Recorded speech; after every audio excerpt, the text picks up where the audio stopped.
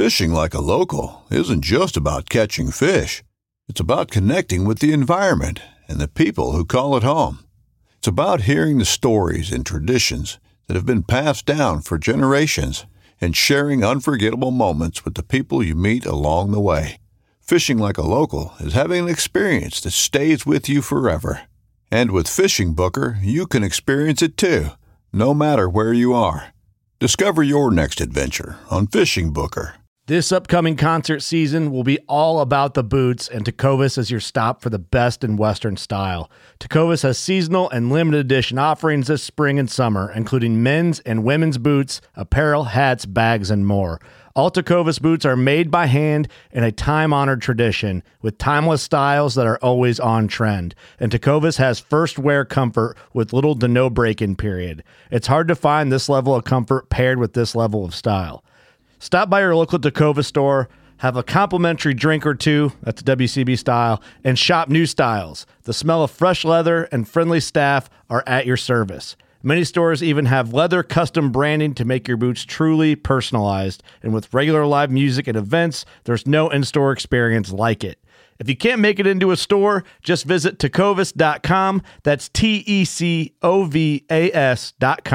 They offer free shipping on all boots, as well as free returns and exchanges, and ship right to your door. Go to tecovas.com and find your new favorite pair of boots today.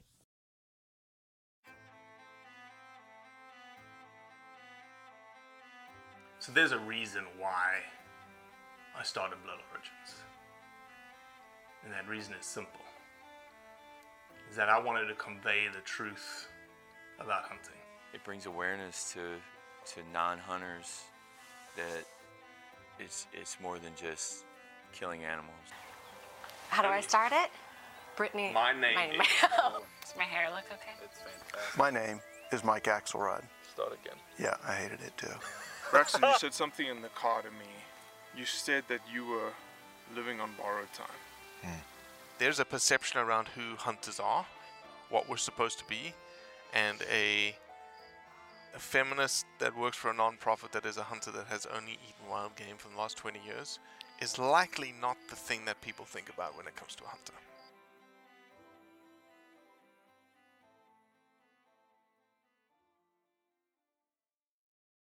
Karen Seganak is a biologist out of North Dakota. She is a hunter, she is a conservationist, she is a biologist. She's actually a field biologist for an environmental consulting company. I reached out to Karen because I wanted her perspectives on habitat, on conservation, and on wildlife, not just here in North America, but in Africa, since she recently went to Tanzania and really experienced the reason for why hunting is so promoted as a wildlife conservation tool there. I think you'll agree by the end of the podcast that Karen is a very passionate wildlife conservationist and also a very thoughtful wildlife conservationist. And like we always say, we want you to think. We want you to think more. And I know this podcast will make you do it. Karen Seganak, North Dakota, right? Correct. Snow yet? Not yet. We're unseasonably warm in the 80s right now. No way. Come Yeah, on. it's crazy for October. And you're in the 80s. It's in the 90s down. No, I actually think it's in the 80s down here in Mississippi. Yeah, I don't know what it portends, but we'll see. It suggests that Mississippi and North Dakota are about the same in terms of weather right now. Exactly. Well, I'm glad that we reconnected. Round 2. How are you feeling? Good. Tired. I've been working on painting my house, but I'm good otherwise. You have recently come back from an epic backcountry horseback trip. Yes, deep in the heart of Yellowstone in the Thoroughfare region. Fantastic trip. It's my second time doing this. Undoubtedly one of North America's most remarkable wilderness experiences. How far do you think, apart from the party that you were with, how far do you think you were from another human? There are some backpackers and other horse groups that utilize that trail system. But it is the least utilized in the whole park. Like each year, less than 100 people get back there. It's highly permitted, and highly regulated as far as who can reserve campsites and such. As far as how far we were away from, let's say, like the road system, Yeah. I think at your furthest point, you're probably somewhere up to like 60 to 80 miles from any roads in any direction. Pretty It's awesome. definitely, as far as the contiguous United States goes, it's definitely the most remote area. That's amazing. Yeah. That's the reason why, Africa is so the way that it is, and some parts of Australia too. Australia just is. There's some crazy remote areas still left in this world. There is, but I think too. In some ways, it's misleading at times too. Like you mentioned, Africa. It's easy to think when you go to Africa, especially if you take a charter flight into somewhere, that you're hundreds of miles away from other people, and you're probably not. There are lots of settlements and villages and towns and things, and the same is true like where I was just at. The Greater Yellowstone ecosystem is one of the most explosive human population growth areas in the United States, so wilderness is it's an interesting concept because the scales can be quite different and quite misleading, So you talked about human explosions, and you've probably seen this in terms of engagement on social media, yada yada yada. So let me ask a very pointed question. We typically get this rhetoric when it comes to hunting. Get rid of the humans. You've seen it. What is the future, in your mind, of wildlife conservation, given the burgeoning populations of humans around the world? It's a very interesting puzzle. There's only so much we can do to encourage humans to control their own population growth. For Did you see that today? Talking about that, did you see the Republican? No. I said Republican, as I meant representative. The representative out of Pennsylvania, Rabb, suggesting sterilization after 3 kids and after if you're older than 40. Wow, no, I hadn't seen that. Wow. I mean, it's there's so many religious and cultural and lifestyle and community aspects to why people have children and why they have as many children as they wish to have. And yes, that we hear that all the time about people are the problem, but in my mind, people are also the solution. That's important that we think about that, because when you talk about it in a wildlife conservation context, so much of the time people want to focus on sustainability of programs, just looking at the wildlife aspect of it, okay? They want to argue back and forth, is hunting sustainable? Is photographic tourism sustainable? What really needs to be focused on is, are all the activities going on outside those protected areas sustainable? Is agriculture, we have to have agriculture, we have to have livestock, we have to have development of housing, all these things that, humans need. We need to know that that's sustainable, because at the current rate, it's not. Resources are being wasted.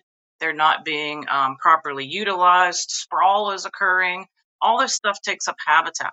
I recently said to a person who said to me, the problem is people. The problem is just people reproducing all the time. Yes, it's problematic. Yes, we should try to foster the idea that, limit the size of your families.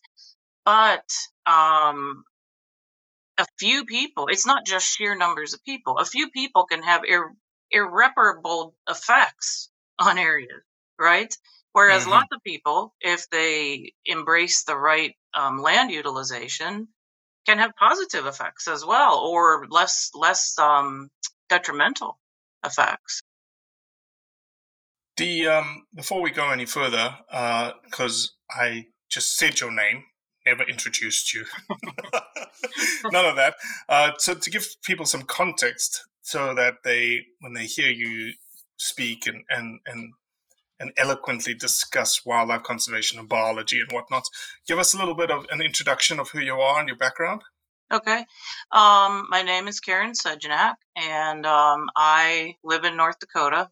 I'm a wildlife biologist. I've been doing that as my profession and my passion for 30 years and counting now. My work as a biologist has always been in the field. That was my goal when I initially got into it, is that, I was in it because I love the outdoors. I love nature and I wanted to be in it. I have worked in that capacity, everything ranging from sheer academic studies, where we are answering just a straight biological question, on to working for various groups or in conjunction with various groups like Ducks Unlimited, National Wild Turkey Federation, etc. Helping out on graduate projects or helping out on projects where they were perhaps investigating a habitat issue. And currently I work in private environmental consulting, where I am basically a field biologist who goes out pre and post construction different projects, and tells people, tells the developers what is there. If you put in whatever project you're proposing, what impacts might you have? Right. What are concerns, from a nature and wildlife perspective with you doing whatever your proposed project is? And then if these projects get built, monitoring the effects afterwards. Right. So that's currently what I do. I like to think that my diverse background in those different capacities gives me a good perspective to look at these conservation issues in depth. It's not all about academics. It's not all about just what different special interest groups want, and it's not all about business either. It's about land usage. It's about what can we do with the land that will or will not support wildlife. Mm-hmm. And then, just in a personal sense, if it involves wildlife, I'm probably involved with it. I'm a nature photographer. I write about nature and conservation issues. I'm a hunter. I'm an angler. I'm a hiker. I like to go do the horse backcountry trips, the pack trips. Like I say, if it involves wildlife, chances are pretty good I want to be involved in it too. Cool. And along the way too, I've gotten very active on social media, for better or for worse. Sometimes, of course, as we all know how that goes. But it's very frustrating from my various perspectives that many people on social media want to discuss these issues, and they have pretty much little to no experience or firsthand knowledge to be able to, saliently discuss these things. It's great that they have interest, because the first step to keeping anything, right, is people are interested in it. But you have to go beyond the interest stage, and you have to learn the basics to be able to discuss things intelligently. You have to get some experience in it. You have to look at things from a pragmatic, realistic perspective. And so I got very active, at first. What if those people can't get the experience though, Karen? What is the next best thing from our perspective engaging them if they can't get the experience? That's true, because actually a lot of the people who lack the experience probably live in an environment where they can't, Exactly. Maybe they live in a highly urban environment where they just are not able to go to these places. I think the best thing they can do is open their minds a bit and discuss these issues with people who do have the experience. I see a lot of dismissal of folks in that regards, right? People want to think, well, I read it on the internet, or, so-and-so in the media has said this or that about a subject. yes, you should be reading all these things and you should be trying to digest all these things, but please do not ever discredit the folks who have the firsthand experience in it, even if their viewpoint is different than yours, because it's probably going to be different than yours. You know, if you've never, we were talking about the wilderness, right? Right. One thing that I often talk with guests who are on these trips, because these are guided trips, right, where I'm a guide, a wrangler, and often the guests are people who have come from a place where they just can't even imagine wilderness on that scale, right? They live in an urban area, and we'll get way out there, and I will say to them, how do you explain this place to somebody who has never left the pavement? Mm-hmm. You know? And universally the response is, I'm really not sure. You know, it's like a completely foreign world to try to explain to somebody. So let's take that example, and I really like it. And let's take it to Tanzania, where you went. And Africa is this enigma, right? You talk about the wilderness in America being this enigma. Africa is, beyond that. It's to itself. And, people talk about all these different things in Africa and, what hunting means and sustainable wildlife conservation and the impact of people and the impact to people and to economies. And you went there. So how do we describe that? How do we show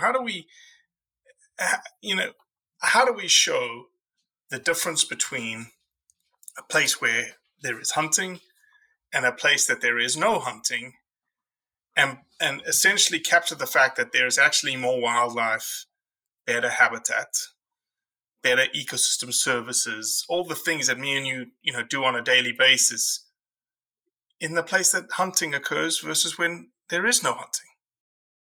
I think the absolute first step that people have to take in that journey is to realize that Africa is a big continent. The many different countries have many different models. They have many different challenges. And I think people have to throw out the out of Africa concept, which is a term I use a lot. It's very easy to envision Africa as paradise, right? You've seen the movie. Romantic getaway, yeah. right? Yeah, you've seen the beautifully filmed documentaries where, it looks like you just step out of your tent and there's wildlife everywhere, and lion families and leopard families interacting like humans. Yeah, and yes, there are moments like that, right? But as a whole, no. It's a continent with many problems. And the real Africa is quite different from the out of Africa, romanticized Africa. And unfortunately, even people who travel there, both hunters and photo safari tourists, only see that part, right? Mm-hmm. They land in an airport and they see the urban part of Africa, which is, urbanity worldwide is collections of people, right? It's, right. No great shocker when you land in a city, okay? But then you get whisked off to wherever you're going, whether it's a national park to photograph or you're going to a hunting concession, which is generally pretty much wilderness, okay? And then you get whisked back to the airport and you go home. Great. You have a snapshot of a portion of Africa. Much of the stuff in between, if you were to drive hours from the airport to the hunting concession or drive hours to the national park, you will see the realities of Africa. You will see lands that have become desertified because they were not properly utilized, and now they're drought-stricken, and now it's very difficult to grow anything and to eke out a living there. You will see areas that have been overgrazed, where the cattle are thin and sickly looking, and chickens are barely making a living, and people are very badly affected by that all. Right. You will see the real Africa, and it's important that you realize the real Africa versus the romanticized Africa. And I think it's very important for people to realize too that we here in North America, Europe, areas where our employment levels and our relative lack of poverty, and the ability that we have to own land, things like that, we can afford the luxury of conservation, right? We can afford the luxury of viewing wildlife just intrinsically for itself. Now, we also utilize wildlife because we have to, and because we want to, but we can afford it as a luxury too, right? Right, And we, like we will say, oh, I love looking at these birds. I love to watch birds, or I love to see these deer walking in my yard, or whatever. Okay. It's very important to realize that probably the vast majority of Africans do not share that view with us. To them, animals are very much a resource to be utilized, whether they're domestic animals or wildlife. And if they're not a resource that can be utilized to their advantage, then they quite possibly are a pest. They're quite possibly a threat to their own lives, or they might be a competitor for resources, or they might be a vector for disease transmission to either the humans or their domestic livestock. I think that's super important to realize, because it's easy for us to think, okay, I was just in Yellowstone National Park. Okay, what North American does not, to some extent, value Yellowstone National Park, even if they've never been there, right? Right. In Africa, there's probably a whole lot of Africans who really do not value the Serengeti National Park, right? It's an interesting dilemma. You bring up an interesting point, and I've seen a couple of articles lately that talked about conservation being for rich people, and really the context of those articles was the Jeff Bezoses of the world, the Bill Gates of the world, investing, $100 million into Africa parks, X, Y, Z. But what there's something that you've just struck on there, which is something that I haven't really given much thought to, which is the idea that conservation is for well-to-do societies, and that it's a privilege in those well-to-do societies to be able to set aside land for some sort of use, whether it's recreation, whether it's hunting, whether it's whatever you want to do on that place. Because if a society is at that level in which they can go do those things,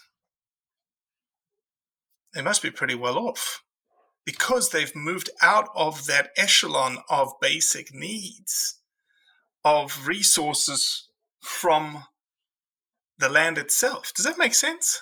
It does, but to clarify that, I don't want people to think that conservation is only for the privileged, that have reached that level, right? Because honestly, conservation... No, and I wasn't. Yes, there was some privilege tied to it, but more country status, right? Yeah. But when you asked me about the population question too, and I said, really what we need to focus on is the sustainability of the usage of the lands that are not protected lands. Okay, we all as humans need conservation. People speak about it as if it's just related to wildlife and nature, but it's related to all the resources we use. A very excellent example here in North Dakota alone is this year, we are an ecosystem and a climate that we experience drought cycles. Okay. We haven't had a severe drought for several years now until now. And now we've had extreme drought conditions throughout much of the state. Now they've been relieved a bit because of timely rains. But going into spring this year, where we are normally flooded, we were bone dry, tragically dry, mind you.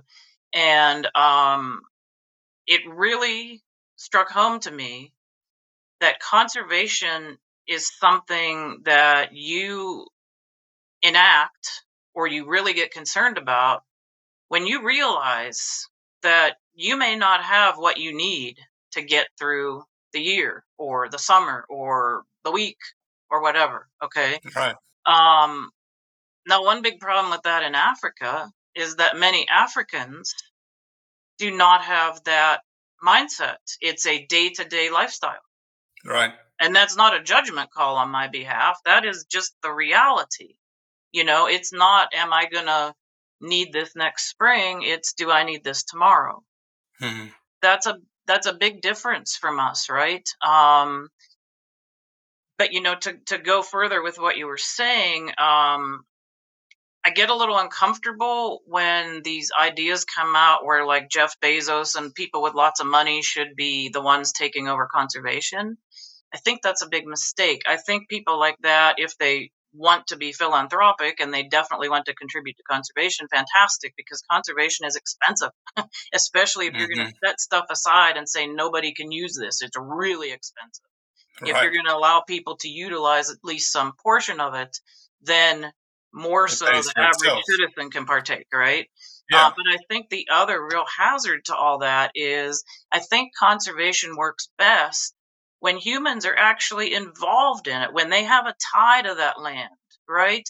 If some billionaire buys my own land, let's say, and he or she just decides that, well, nobody's going to go there, even you, even though it was your home, but I'm just going to take care of it. I've totally lost my connection to my land.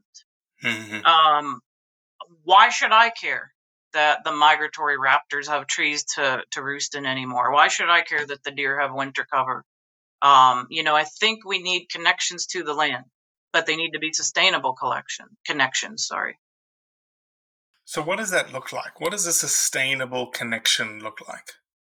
It varies a lot, I guess, depending upon, where you're talking about. Like, you mentioned I went to Tanzania. The reason I went to Tanzania is initially I had only been to South Africa, and I had made several trips to South Africa. So I learned a lot about their wildlife conservation model. Super successful model, but they're allowed to own land there, and because they're allowed to own land, they can put up the high fences, they can control who comes and goes, they can, actively manage the habitat on their land, they can actively manage the game numbers, they're allowed to sell the game meat, that's so unique to South Africa, super successful. I wanted to see other places, and I wanted people on social media, especially these anti-hunting debates, they talk a lot about remote hunting concessions in this abstract sense. Most people have never even been to one unless you've actually hunted there or you work there. And they talk about these things as if, well, let's just get rid of the hunting and we can turn it into a photo safari place. Or someone will we'll just find one of these super rich people to just pay for it and leave it be. Okay. So I wanted to see that. Is that real? I mean, I'm a photographer as well as a hunter. I wanted to go to a place like this and look around and say, would I come here as a photo tourist? Would it work if somebody just wanted to show up and pay for it? And I think there's some very real issues there. These places are, many of these places, they're government controlled. And the government has set them aside as wildlife habitat to be utilized for hunting, so that they can remain wildlife habitat. Now, the areas I went to in Tanzania, they are Miombo forest. The Miombo forest is an amazing ecosystem that can provide humans with lots of products too. It's important that when people talk about Africa, they also don't realize this as well. The vast majority of Africans still live off the land. And they lack utilities as well. So they are not plugging or turning the light switch on every night. They're burning charcoal to cook with. They're burning fuel wood just to make a fire for heat or light or whatever. They're cutting timber to mill their own furniture or tools or whatever. They're growing their own crops. They're raising their own animals. It's not the lifestyle that we have. Now, these Miombo forests, there's the best work that's been done on them as far as sustainability and as far as how can humans manage them for their own benefit as well as wildlife benefit has been done in Zambia. But there's still this huge lack of studies and management plans and things like that. And it's horribly tragic because what's happening is the areas around these hunting blocks are being used unsustainably with no or little regulation. And, you mentioned the numbers, the burgeoning numbers of people. Okay. Here's one thing that's really kind of mind-blowing to me is that the anti-hunters and the animal rights activists, whenever they want to discuss or debate hunting with us, that one of the first things they say is, well, the animals were there first, right? Leave Right. the animals alone. Okay. But yet, by them wanting to either directly ban hunting or disincentivize it by these trophy import bans, they're wanting to completely destroy these areas where, yes, the animals do come first. The small fraction that are hunted, the ridiculously small fraction that are hunted for only usually a few months of the year, because most of these hunting blocks are not year-round accessible, nor are the hunting seasons year-round.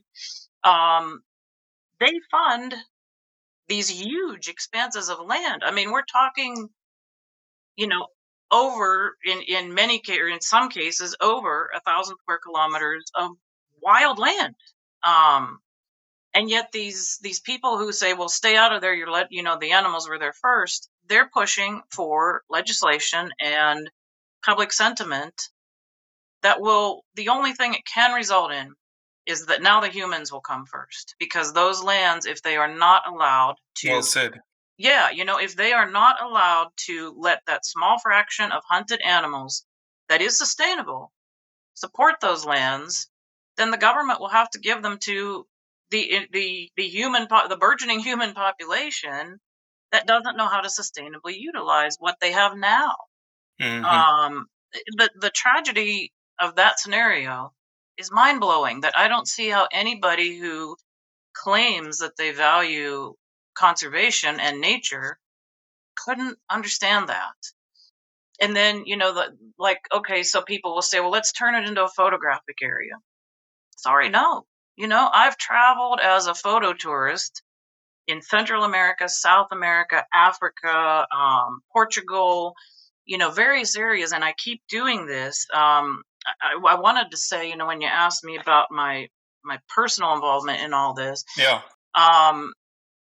I was telling my friend Austin the other day that I didn't become a hunter because I was a conservationist. I became a conservationist because I became a hunter. Because I didn't become a hunter until I was in my 30s. Okay. But on that same sort of note, I first began traveling as just someone who was very interested in nature and who wanted to see all these animals. I was very interested in biodiversity, right? So I thought I'll travel to all these areas and I'll photograph these animals and learn about them and stuff. And because I started doing that, in the process of that, I realized that I needed to be a traveler who'd learned more about the conservation. Were these programs really doing what they said? What were the issues in these countries? What was the truth of all this? I think I'm kind of getting a bit off track here, but what I wanted to say... Let me ask this. When you went... Go ahead. Oh, I'll just say one more thing, and then I'll let you have it. But what I wanted to say was, I think one of the biggest things that people could do who truly are concerned about sustainability and nature conservation is, if you do travel, no matter what you travel for, if you're a hunter, photographer, just curious, holiday goer, let's say, if you really are concerned about conservation, do your due diligence. Make sure that the area that you're going to is doing what it says. Ask questions, learn about the things. It's amazing to me, how many photo safari guides, for instance, that I have said to them, so do your guests ever ask you about the poaching problems? Because many of the national parks have horrific poaching problems, on the perimeters and sometimes even within the national park, many times within the national parks. And the photo safari guides universally tell me, no, very few people ask.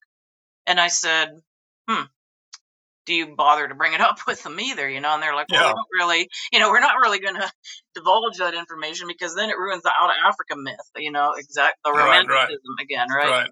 But, so why do you think the sort of remote block that you visited in Tanzania, in your mind, why couldn't it be used for photographic tourism? Oh, yeah, sorry, I was starting to go that way. the photo tourists that I'm familiar with, and myself, but not so much myself because I'm more of a, I do the rugged stuff and I Yeah, don't mind the the typical inconvenience photographer of stuff. that you interact with. Right, but the typical photo tourist, I mean, they want some infrastructure. They want decent roads where they can cover the area pretty efficiently, fairly quickly. And they, the safari cars they use tend to be slightly less rugged than the average hunting vehicle as well, right? They want decent year-round access for the most part, because that even also determines the economic model, right? I mean, most photo tourists are paying only a fraction what the hunting tourists would be paying. So you have to do them in bigger volume, okay? And now because you've got the bigger volume and the more infrastructure, your impact is much higher as well. Some of these areas probably couldn't handle, the Miombo Forest, like the block I went to, is very much a watershed area that's protected, which is going to, if that remains protected, right, it's going to help everybody downstream of that. That area, if you were to go in and put more permanent, serious infrastructure, you're probably going to destroy all those springs, and all those different soil types that interact with each other and make these various clines that, this is going to drain better than that and vice versa. And then you go into these areas, and the Miombo forests in general, the visibility is not that great. There's a lot of shrubs or understory in a lot of the places. The animal limits your photography abilities, right. photographic abilities. Yeah. A lot of the animal low density of animals. You said.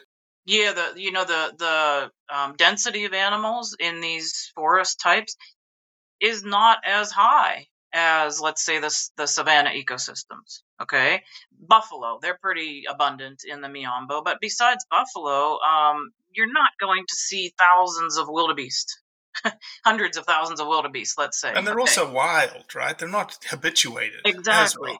Yeah, exactly. Because habituation is a huge thing to photo tourists. I mean, I went to the because I didn't just go to the hunting blocks. I went to several of the national parks as well to compare and contrast, right?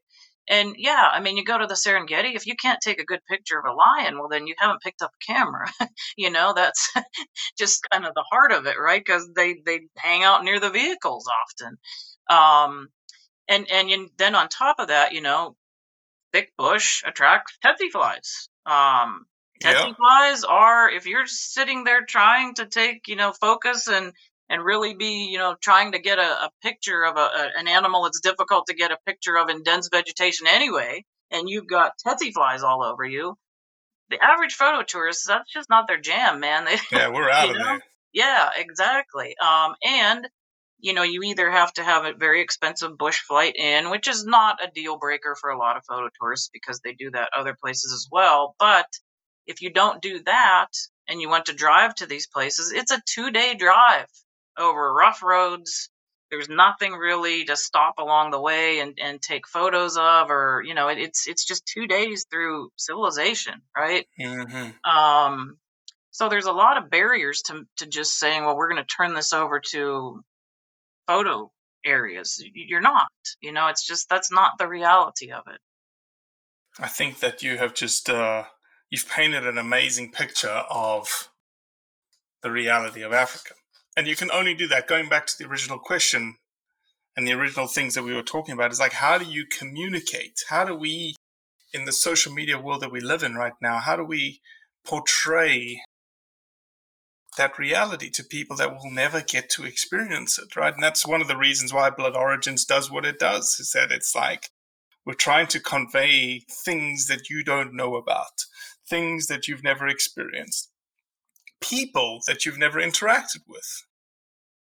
Right. So, and, it's, to me, it's and I'm guilty of it too. As a biologist, I fell in love with the Miombo forests, okay? But if I weren't a biologist, most people aren't going to, Mm-hmm. I mean, I went there and I'm like, wow, we were having lunch one day and this itty-bitty praying mantis that was so ridiculously well camouflaged jumped off the tree. I mean, it was so little, it was the size of my thumbnail.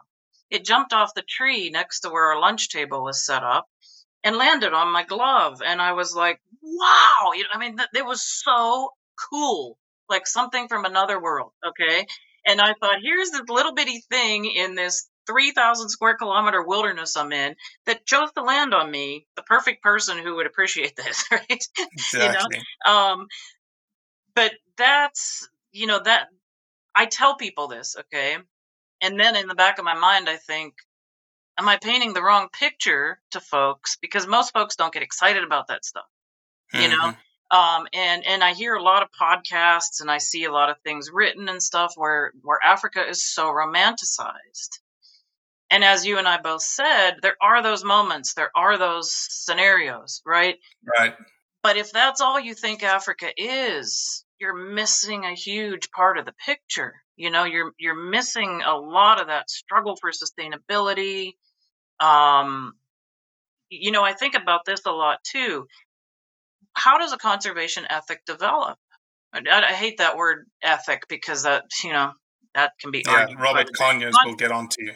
And I've talked to Robert Conyers about this a lot, and that man understands this far better than anybody in the world. Exactly. Right? So let's say a conservation mindset, okay? How do you help people develop that who don't even have a basic education? Because there's also a serious need for education in most of these parts of Africa. Basic education, I think, like, how did I develop a conservation ethic? Well, it wasn't entirely education. It was things like I just told you about, here in North Dakota when the drought hits. I have horses, okay? I'm like, whoa, wait a minute. Are they going to have hay for the winter? Because if they don't have hay for the winter, I got to get rid of them. They either have to go somewhere there's hay or, something. I can't feed them. I have to feed them. And you and I talked about this the first time I talked to you, but I try to make people understand that it's habitat. You have to have the habitat. Without that, you can't have the animals, okay? And you and I talked about how I have horses, and I have people that say to me all the time, well, I'd love to have a horse. And I say, well, why don't you? And they say, because I have nowhere to keep it, and that's the same with wildlife. I mean, you have to have a place to keep it. And I'm reading a book right now about various historical things that happened in Africa. And the author says, and it's very important, that it used to be that there were islands of people in Africa surrounded by wildlife. There are now islands of wildlife surrounded by people. Great analogy. And those people are land hungry. They're in need of resources, but they don't have the skills or the funding to use them sustainably, or the regulation, like you can't, I tell, I live in agriculture and ranching country here. And North Dakota used to be all prairie. We now have like less than 10% of our original native grasslands. Okay. We need agriculture. We need livestock. However, if you want wildlife too, you have to have all those things moderated and able to work synergistically with each other, right? Exactly. Or you have to sacrifice some things. You have to say, okay, well, geez, if I really want wildlife, I'm going to maybe not have to plant that field this year, but leave it as winter cover, okay? It's important that people understand that about Africa. It applies anywhere in the globe, right? You have to have that habitat, and you have to utilize things outside those protected areas sustainably. I wish I had the magic bullet for how you get people to understand that. I was in a conversation with a woman just a day or two ago. It was on a conservation page, and they had a picture of a muntjac, an endangered muntjac species that was photographed on a camera trap in Cambodia recently. Okay, in a national park, right? Cool. And it was big news. And all the people that were commenting on this page were like, oh, great. Now you've told the people that there's this muntjac out and, they're going to go kill it. The trophy hunters and the poachers are going to go there and kill it. And I clicked on the link that was the original article. Okay. The original article said that this national park, which is a protected area, supposedly, has been subject to over 10 years of illegal logging. Okay. Well, so my comment was, folks, if you don't have that habitat, you can't have that muntjac or anything else. Yep. Right? Yep. And it was interesting because a lot of people agreed, but then this woman came on and she said, well, but without the deer, you don't need the habitat. And I'm like, true, but what's the chicken and egg scenario here? Come on, exactly. Let's be honest. Be honest. Exactly. And it's an easy one because wildlife doesn't make habitat. Habitat makes wildlife. Right. And that the anti-hunters are constantly going on. I mean, I have even had anti-hunters, I wrote articles about these things, and I have had anti-hunters say, well, protecting habitat is a sorry excuse for legal hunting.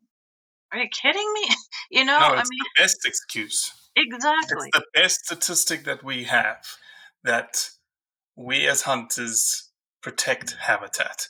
And honestly, when it comes down to brass tacks, that is it. Like, okay, we have trophy hunters, we have rich white folks that go to Africa and all they want to do is kill some big animals. Okay. It's funding the habitat to be protected. Right. And there's no better model right now to protect that habitat. The Jeff Bezoses of the world, the model that is that big nonprofits, is actually an unsustainable model because it relies on donations. Right. And, honestly, what I tell a lot of people when they say, well, we can keep trophy hunting until we have a better model. I often question these people, why is it only a better model just because you don't approve of someone hunting something? I don't agree with that, right? If you can, I don't care who the person is, if they can afford to go there and hunt whatever animal is legal to hunt that they wish to hunt, and they can do it sustainably, I don't think we should eliminate that just because some portion of the world's population is offended. I really don't. I think that people really need to start thinking about, if land gets utilized all over the globe, there's this fantasy that we can just set aside land. No, because of the burgeoning human populations. Like we talk about these encroachment issues. If hunting blocks were to be disincentivized, the same thing would happen to national parks. It is happening in some place. The pandemic. What happened in the pandemic when you had fewer people visiting national parks and funding them? You had increased poaching. You had increased encroachment. Sure. So many stories about national parks being encroached upon and illegal timbering and all this sort of stuff, right? So you can't just set aside these lands and go, oh, nobody's going to touch them. No, it doesn't work that way. There has to be human presence, and that human presence has to be utilizing things sustainably and making that land work to support wildlife. That's just the harsh reality of it, whether it offends people or not, Well said. Well, I think you've given our people a lot to chew on. You've got a fantastic point of view and a fantastic perspective. And I certainly think, even though we drifted onto a different topic right away versus the first time that we got together, right. I think it ended up being a much more lively, engaged discussion between the two of us. So thank you. We'll have to do it again. Right. Thank you for inviting me. I appreciate it. We'll have to have you on one of our roundups to attack some of our articles. Yeah. And you can give Cody a hard time. Sounds good. Thanks, Karen. Yeah, thank you. Well, that's it for today. I appreciate you listening, as always. Leave a review, share it with your friends, and most importantly, do what's right to convey the truth around hunting. You're listening to the Waypoint Podcast Network, brought to you in part by HuntStand, the #1 hunting and land management app. I'm Will Cooper, host of HuntStand's Make Your Mark podcast. For even more content, be sure to watch the original films from HuntStand Presents on the Waypoint TV channel every Tuesday at 10 p.m. Eastern. Visit waypointtv.com to learn more.